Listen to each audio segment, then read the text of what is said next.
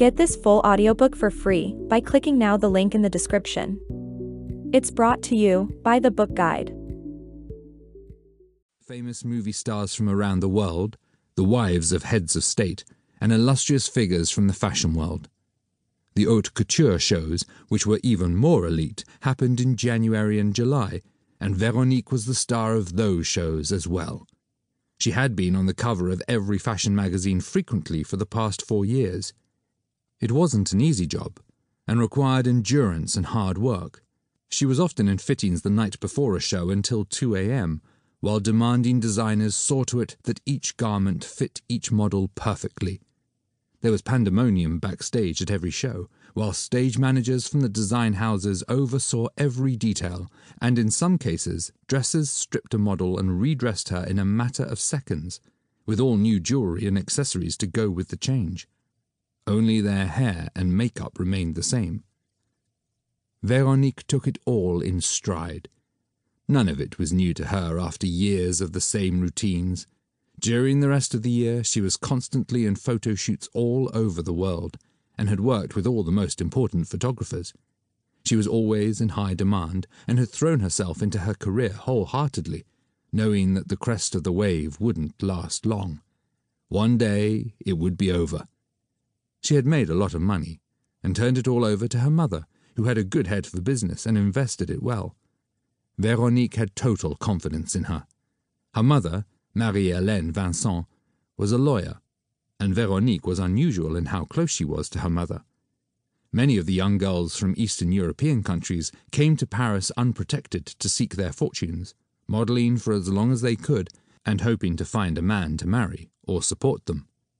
The men who pursued supermodels were a special breed, addicted to beauty, wanting a young girl on their arm. Some of them were extremely generous, others less so. They used the girls as accessories to enhance their image. Many of the girls got into drugs once in the fast lane, but Véronique never had.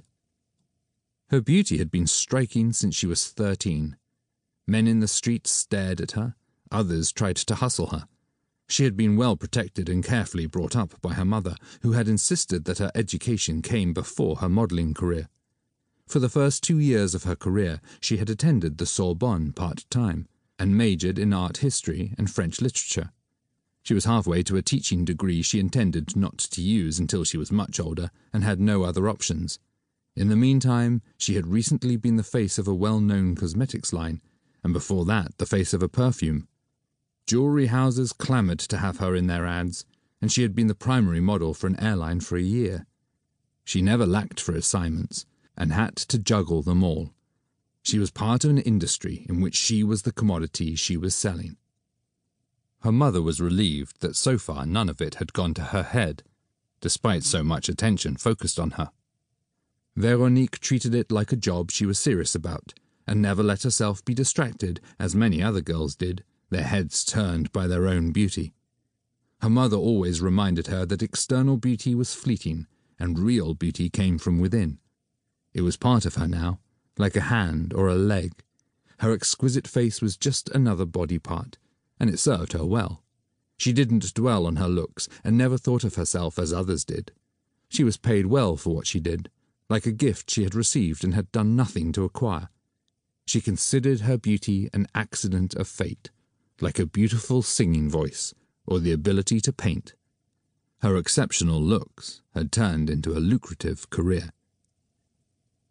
She had paid no attention to it at all when she was younger, and to her it was simply a job. Modelling had opened doors for her, and she was well aware that she couldn't take the men who pursued her seriously. She had no desire for a lasting relationship at her age. She had fun with the men she went out with, but their relationships never lasted for more than a few months. She was invited on yachts and on corporate trips by the companies she worked for. She was sometimes paid to go to parties for publicity purposes, and she never lacked for men to go out with. Her current date was Lord Cyril Buxton, handsome, from an excellent British family, and 27 years old.